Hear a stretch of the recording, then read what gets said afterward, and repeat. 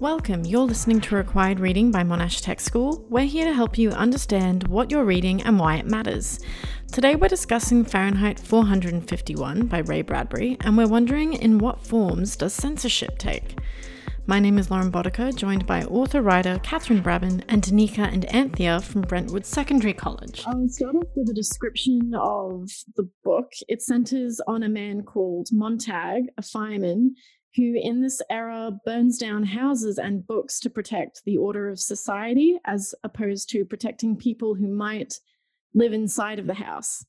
Again, this is a novel set in the distant future. However, it feels not too dissimilar from today, where technology continues to evolve and be inseparable from our lives. Simultaneously, war and global conflict looms. What power do we have over forces seemingly out of the average person's control?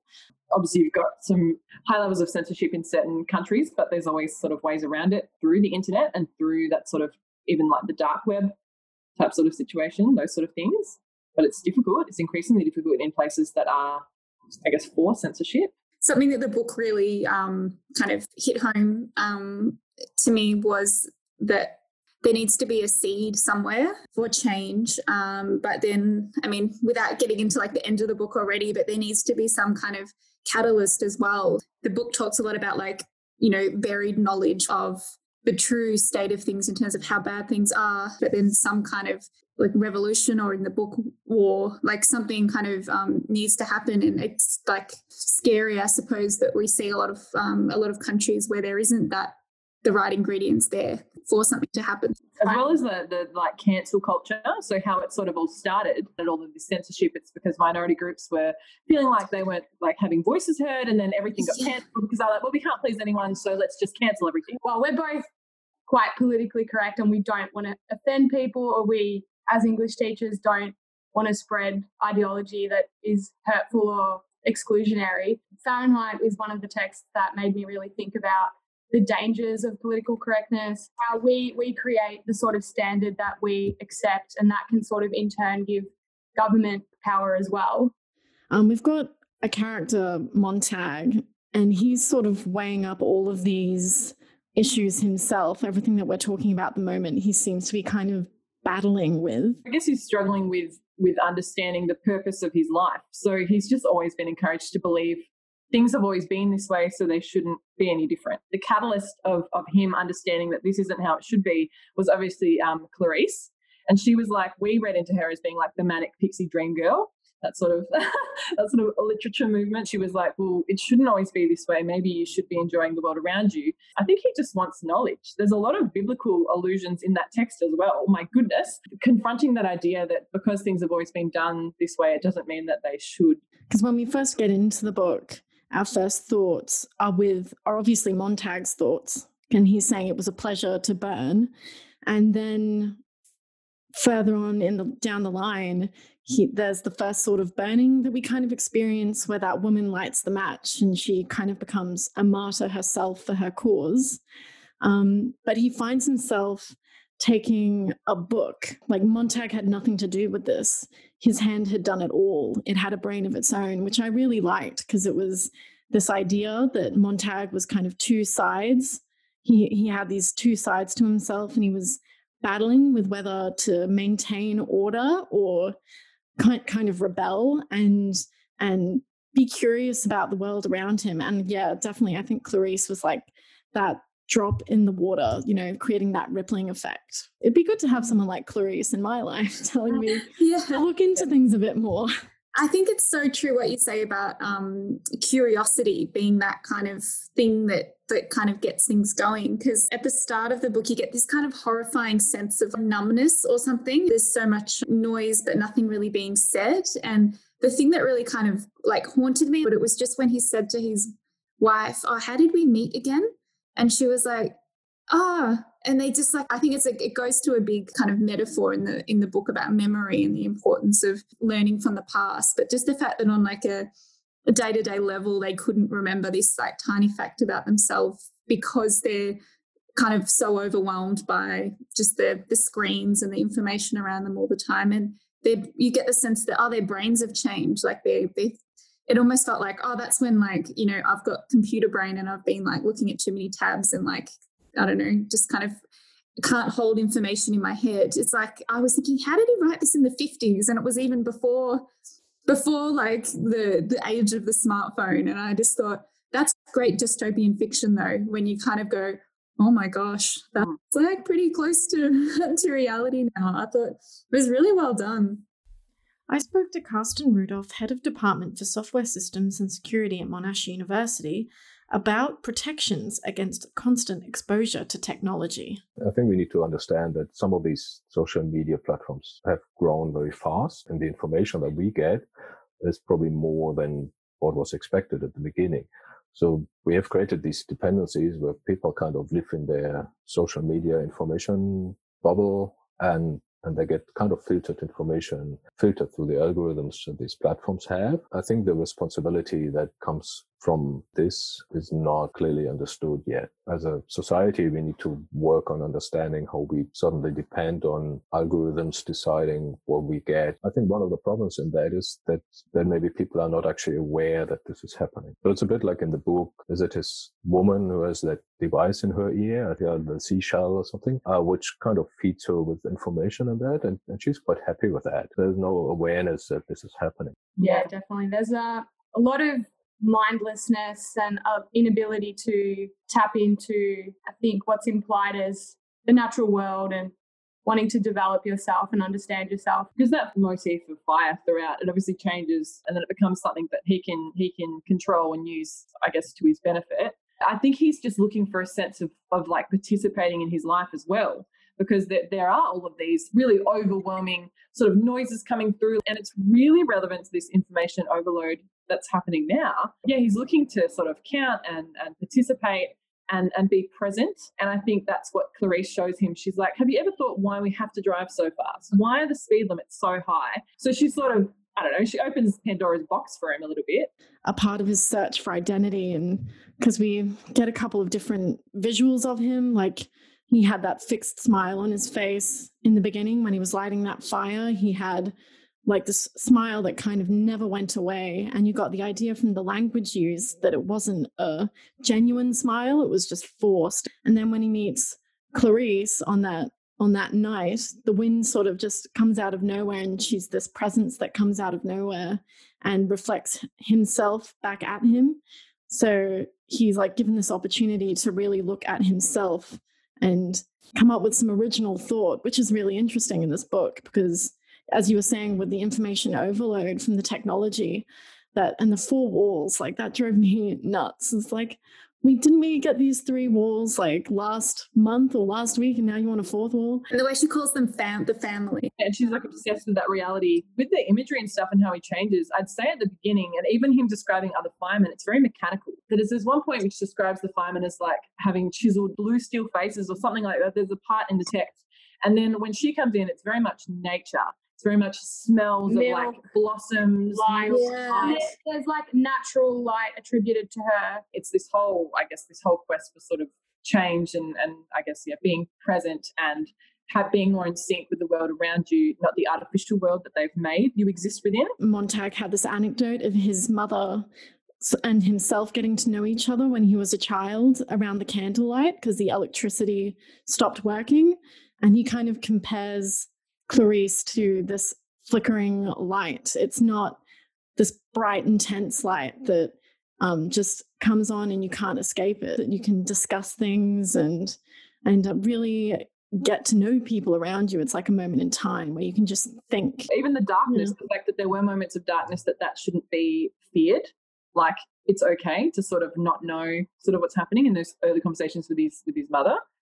Yeah, that's a really good point, actually, because I think that curiosity and that sense of observation, but that needs like silence, but also kind of a break from the light of a screen and things like that. So I definitely feel like it's kind of, for Montag, he wants something more, but he doesn't quite have the environment or even the words to articulate what it is. And I think it's so important. I mean, even to the idea of art and the creation of a book, is that almost I say darkness, but I just mean that unknown, I guess, and just that silence of thinking time to generate things. Whereas I think in this world, like there's information, there's billboards, there's noise so often that there's never that little chink of time for someone to have their own thought and think that things could be different. Clarisse has that beautiful aspect to her before she suddenly just disappears from the narrative. And I thought, oh my gosh, I was horrified with how quick it moved in some ways. And I think that's a very clever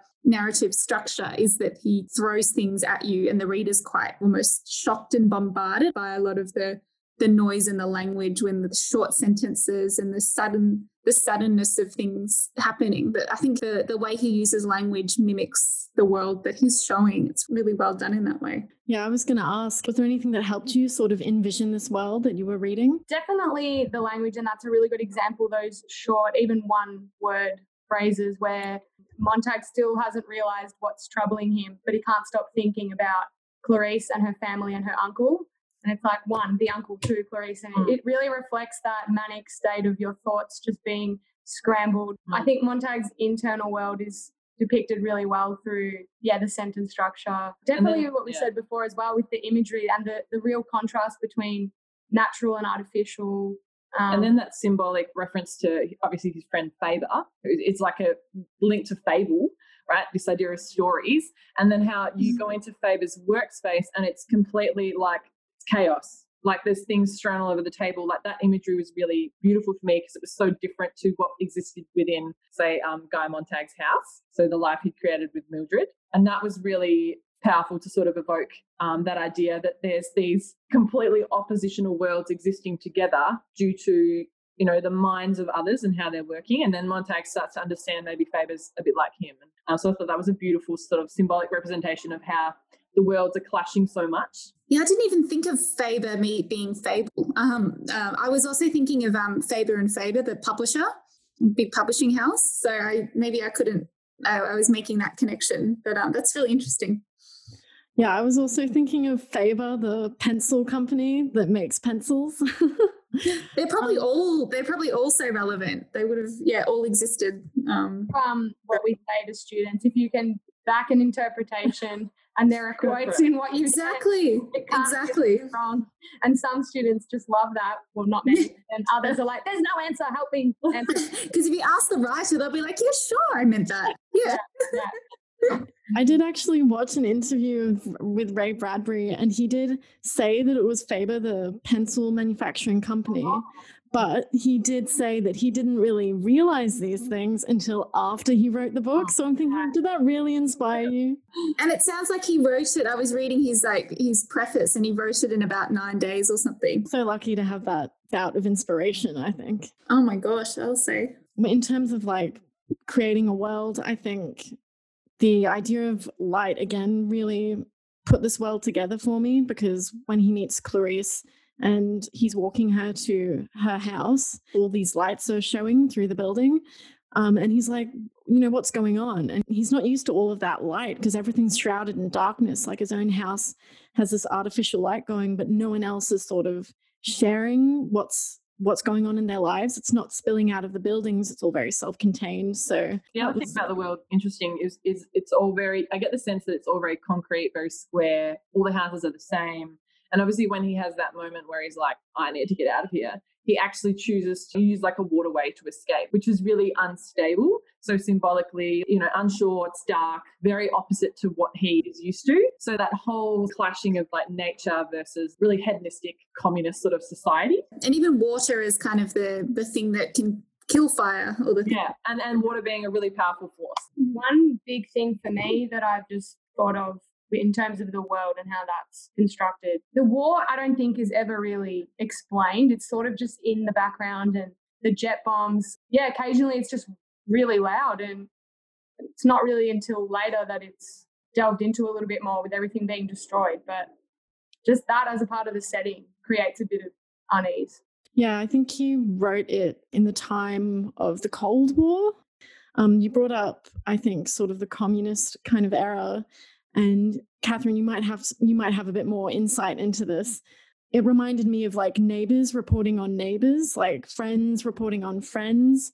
When Montag decides to just suddenly start reading poems to his wife's friends. One of them reports on him, and in the beginning, someone's reported on that woman who's the first sort of house burning that we witness. Yeah, I found really strong parallels there. Just that idea that literature being seen as so powerful that it needs to be suppressed. So, under Communist Soviet Union, there was like a writers' union, and if you were part of that union, you were published, you were kind of okay, and that was the line of writers who were, sanctioned by the government, and that was okay for them to publish. But then there is other whole group of dissident writers, I suppose, their works were banned because maybe they, portrayed, religion or other cultures, anything that might have been anti-communist or bourgeois, as they call it. And poets were killed and writers were killed or put in prison. Yeah, there was this super suspicion around your neighbour and the people around you, because you don't want to be the one that's reported on, and you don't want to be the one that gets in trouble for having the wrong book, or even just being thought of having the wrong book or thoughts, or even saying the wrong joke and that sort of thing. That fear is so powerful, that suspicion, and governments use that as a way of controlling people, and the people are doing it for them. Like that whole McCarthyism era. Precisely that era where there was book burnings as well. I think that's probably where Bradbury is inspiration. It's these mindsets that are so totalitarian. Like you were saying before, don't add complexity. When there's too much complexity, there's too much grounds for, dissent. It's so much easier just to have one story. Very strong metaphors there. My kids really like that word to describe this whole sort of way of writing, and the text itself is microcosm of wider America. They're like, microcosm, what does that mean? And then one of my kids, like, after telling them the meaning, the kids were like, oh, so it's like a tiny universe. We talk about like text being microcosms for obviously wider society, not sort of repeat what's happened. We've got bigger texts as well written in that time, coming out of that McCarthy's sort of paranoia, and the whole time where writers were being put on a list where they weren't allowed to share their texts anymore. They're going to jail as well. Going to jail. Anyone and publicly, creative. Even some authors like dobbed on their author friends, because I was like, well, I'm not communist. They are. Yeah, I think it's really good how Ray Bradbury in this book, he keeps bringing these moments in history into his own text. He had Beattie quoting a line that came out of the 1600s. We shall this day light such a candle by God's grace in England, as I trust shall never be put out. This was said from, I think, Nicholas Ridley said it to his friend Hugh Latimer, and they were getting burnt at the stake in Oxford for having Protestant beliefs and for supporting Lady Jane Grey, I think, as a successor to Edward. So he keeps bringing these moments in history where we light things on fire and forget history. He keeps bringing that to the forefront, which I really like. I loved that element I've just been very interested myself with research and writing in this nature of like history versus kind of forgetting, and what, can we learn? And there's this kind of notion that humans, we just repeat the same mistakes. We don't learn anything kind of thing. But I think sort of alongside that, there is that beautiful like sense of understanding that is hinted at, even Beattie kind of quoting. And we look to quotes and to words from others to kind of give us that language. And I think Montag needed to find that sort of that language as well. And I found it fascinating early on when he was reading and not really understanding what he was saying. He was trying to read a book and he's like, I can't get it. And I think something beautiful comes from literature. There's this kind of understanding of like something deeper. He touched on that sort of intangible thing that you can learn from literature, but also like practically what you can learn from reading about the past. With the references, especially from Beattie, there's just so many, and I broke up students into groups and then each was looking at a particular theme.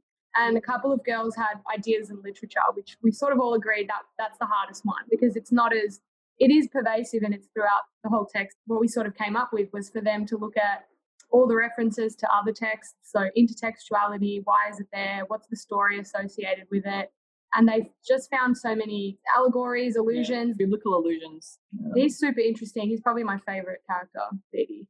And Beattie's complexity, I think he almost allows Montag to take him down. He sort of smiles before, which is really interesting. And for me, he's one of the most complex characters, because I think he knows that he's bound by this system. I think he wants to break it, but he doesn't have the tools to do that. So he's almost like encouraging like a sellout. Montag to do it, to end him, cleansing in that sense, like by this way of regrowth. And I think there's a line after Beattie dies where Montag just kind of has this moment of, he actually wanted that. Like something interesting for students to explore is like, when you're just a tool of this machine, this system, this society, like how do you get out of it? And for some people, they feel like they can't. Does it make him, conventionally bad? Sort of this anti-hero. Yeah, I was thinking when you were talking about the technology and we're talking about government as well, I was thinking, should we be more fearful of one over the other, technology or government, or should we just not be afraid of either of them? Because they're both seen as sort of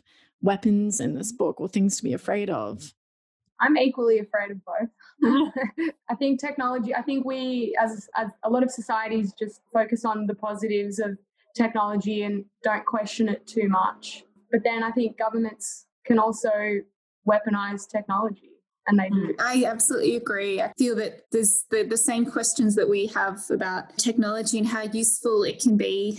They're kind of similar to governments. They can, provide for people, they can help them, they can lift people up, or they can, absolutely, oppress certain people. They can cover up information. They can be weaponized. It's that great symbolism in the book of that, like light and dark in everything. But then the big question above all of that is, the how. How do you make government be good government? How do you make technology be used for only good? And this kind of novel shows kind of the extremity of it, but also quite prophetic in a lot of ways in terms of like how pervasive technology is in our lives now and how it can be really great. Like it can help a lot of marginalized voices. It can help with, even protests. It can be used for good. But also we know that even out of the pandemic recently, like the surveillance in some countries, the way they're able to track cases can be, on the one hand really useful, on the other hand absolutely terrifying about what can be sanctioned as okay. So yeah, again, so many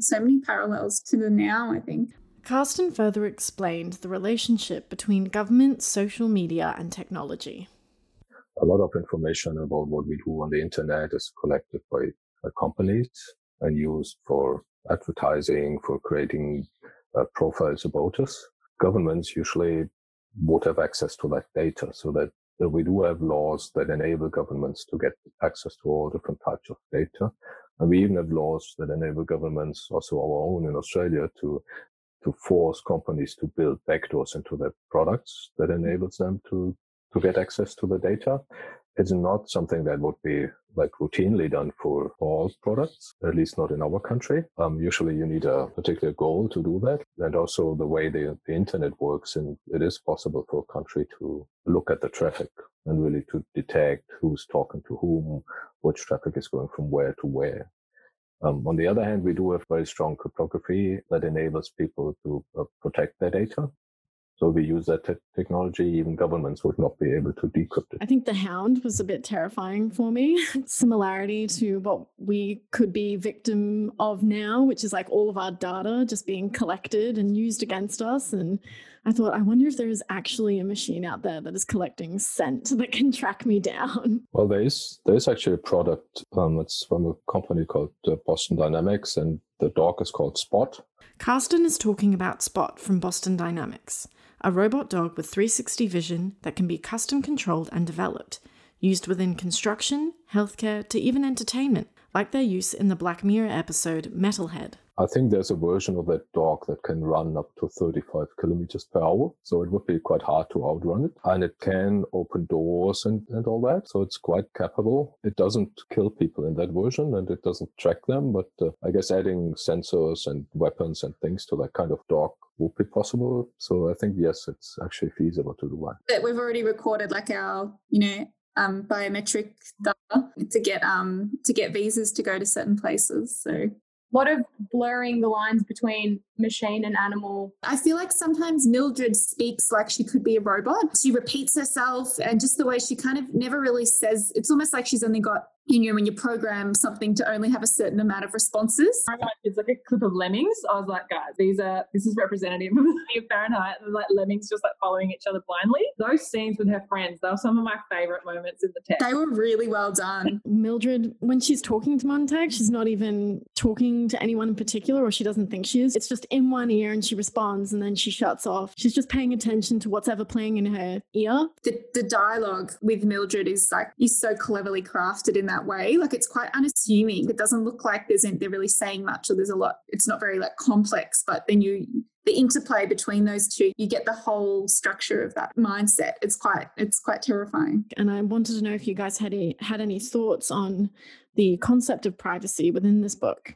Well, I guess what happens in your mind is the only place they can't get to. And that becomes obviously really prominent throughout the text and toward the end. Everything they can see and hear, they can track. That's really similar to today's society. You could be having a conversation with a friend about a product or something, and then next minute it's like on your Instagram feed. That whole idea of that blurring lines of privacy, I don't think there's a lot of privacy apart from what you hold inside. Sort of like 1984, I think the biggest issue with privacy in the novel, the CCTV, and then that becoming a reality. But I think as predictive as a lot of sci-fi is, and as this novel, how relevant it is, I think it's just gone, if we're linking it back to today, it's with what Annika was saying, there's just a lot more probably wouldn't have seen coming in terms of even apps like Facetune, and there's all sorts of things you hear where it's like, oh, don't do the ancestry test because then you don't know where your DNA is going. I think you've both been on that point of kind of where can you find privacy and the idea of it being kind of in the mind. I think that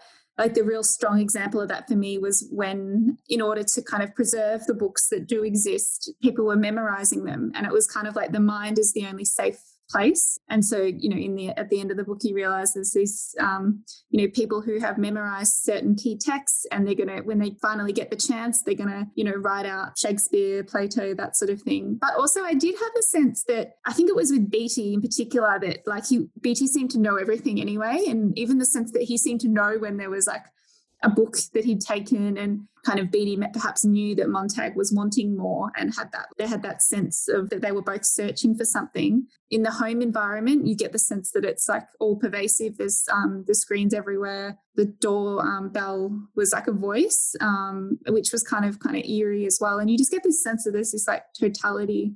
The fact that towards the end, when they're sort of searching for Montag, and there's kind of this camera following around, and it's broadcast to everybody. Everyone has to watch it. It reminded me of the Hunger Games, actually. The government were in everybody's private space through those screens. And that constant feeding of the seashells, that drew parallels. I don't know if you guys have ever read it, but there's a short story that I showed to my class as well, Harrison Bergeron by Kurt Vonnegut. Everyone has to be equal. So anyone that's smart, they hear an alarm go off in their head every 10 seconds, so they can't actually have any thoughts anymore. Oh my gosh, that's horrifying. Very short story. And Kurt Vonnegut's written a lot of really confronting stories that really deal with all these big ideas of censorship, government control, and that whole nature versus technology. There's just the removal of thought through those seashells constantly feeding Mildred ideas. In that sense, the human mind becomes your only tool. But then I guess when you consider the fragility of the human condition, and how, with memory or with things that could go wrong with your mind, how's that going to withstand? They're like, oh, we're waiting to share the text. We're waiting for the right moment. When's that? I don't know how hopeful it was at the end.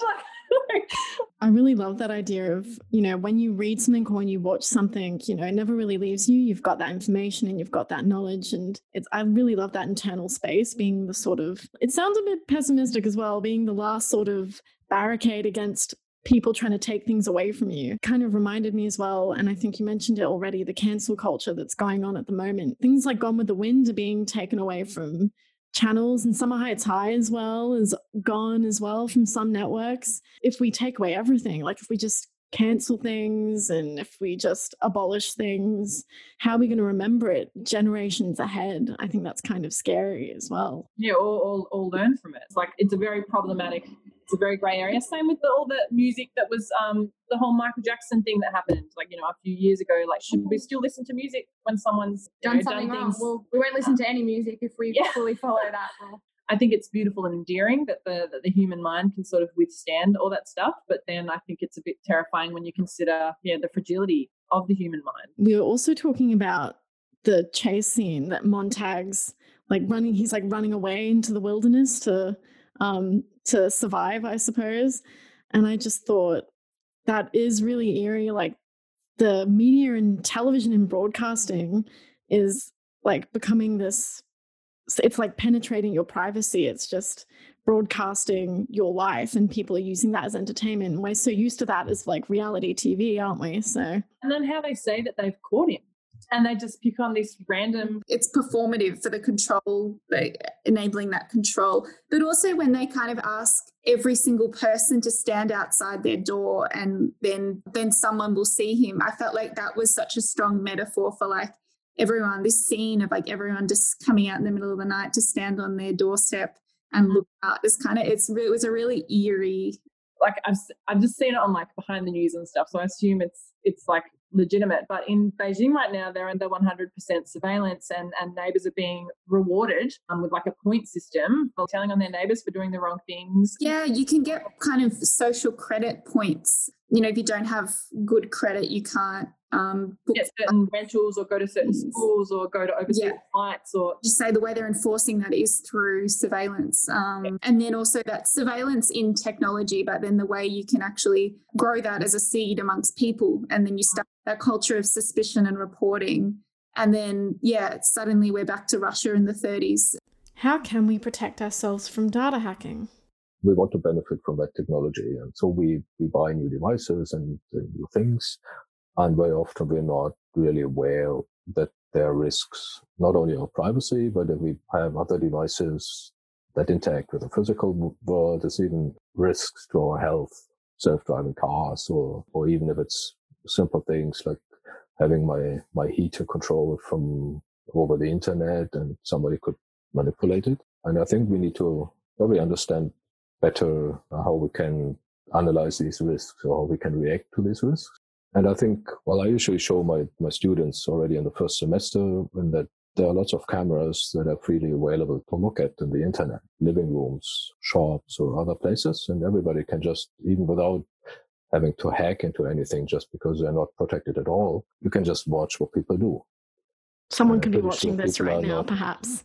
Hopefully not. I guess the first thing is in the decisions to buy or install smart products and cameras and devices, that I think the first step should be to think about what could go wrong if somebody would get access or maliciously would get access to these devices. I'd always assume that it might happen because the probability is relatively high and as soon as you want to access these devices over the internet, they need to be accessible. So that means malicious actors could get access to them and then exploit these vulnerabilities. Before buying these devices, stepping back and thinking about whether it's okay if somebody can listen into my conversations through some smart speaker, or if it's okay for somebody, I guess it's fine. But if not, then you probably would think about maybe there should be a proper switch to switch it off if I don't want to have somebody to listen into my conversation. Yeah, and then there's like functions in a smartphone. If you want to have a function that analyzes your speech in a way that you can have commands,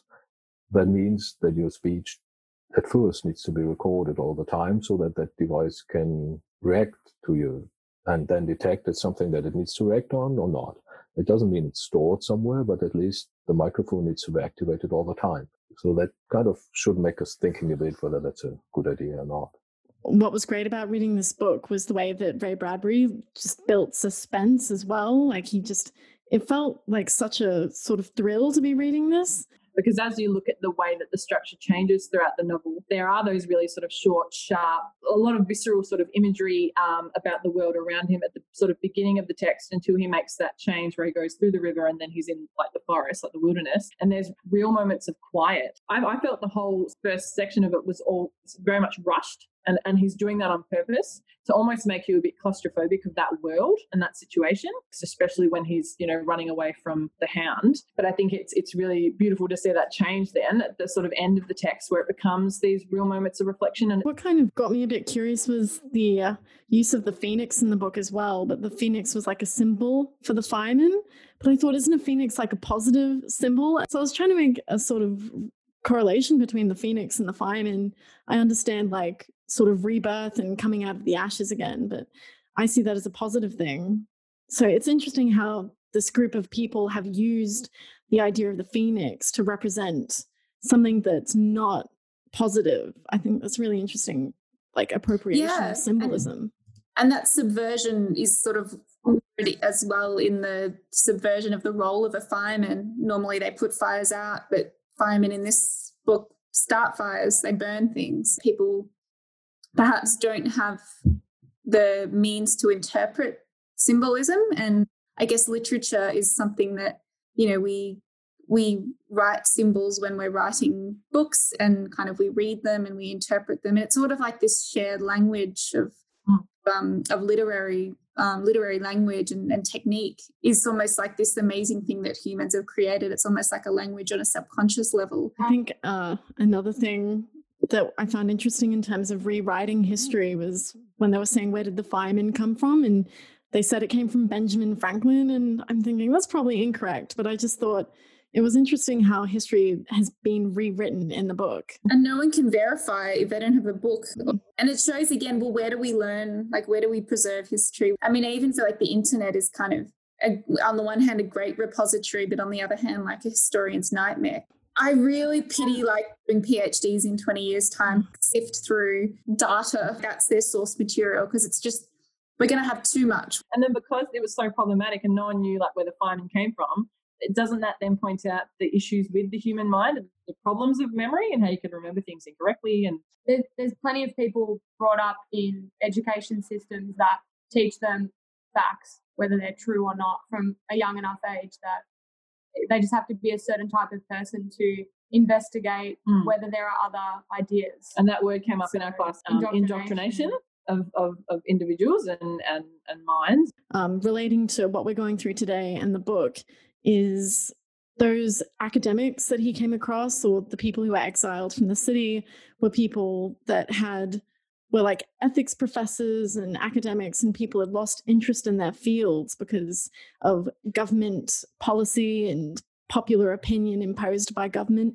And it kind of reminded me of what was going on at the moment with humanities degrees being doubled in price, and career degrees that apparently have certain career opportunities at the end of them are being lowered in price. What do you think of that correlation? Yeah, that's an interesting parallel that you draw. To me, it feels like an attribution of value, like, well, what is valuable? And so I think for humanities, literature, because maybe you can't quantify it in the way by the systems that we're so used to measuring things, for instance, getting a job that pays X amount of money straight away sort of thing, or that people maybe can't see that there is value in learning how to read and interpret literature and appreciate art and all the things that, I don't know if I'm going to get cynical, but all the things that I'm sure these people consume, as the people who are bringing these things in do consume, movies at least, not maybe being able to quantify that those things create curiosity, they create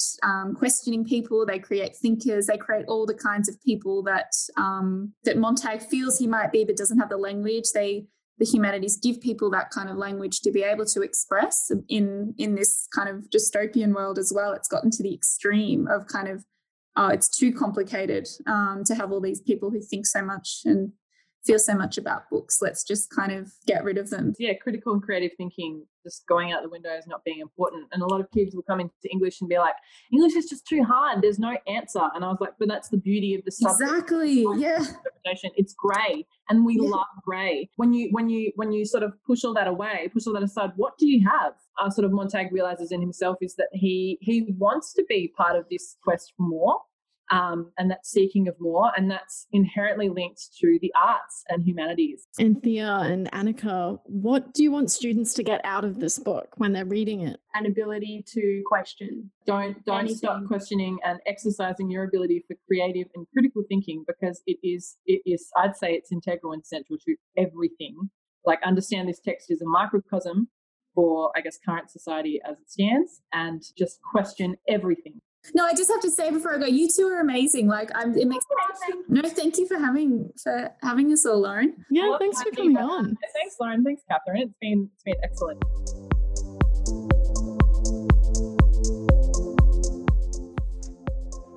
Thanks for listening to Required Reading by Monash Tech School. Don't forget to tell us what you think of the book by sending us a message. Here's some food for thought. How does society use technology to promote freedom of thought and critical thinking? Are there any negatives to this? Tune in next time for the absolutely true diary of a part-time Indian.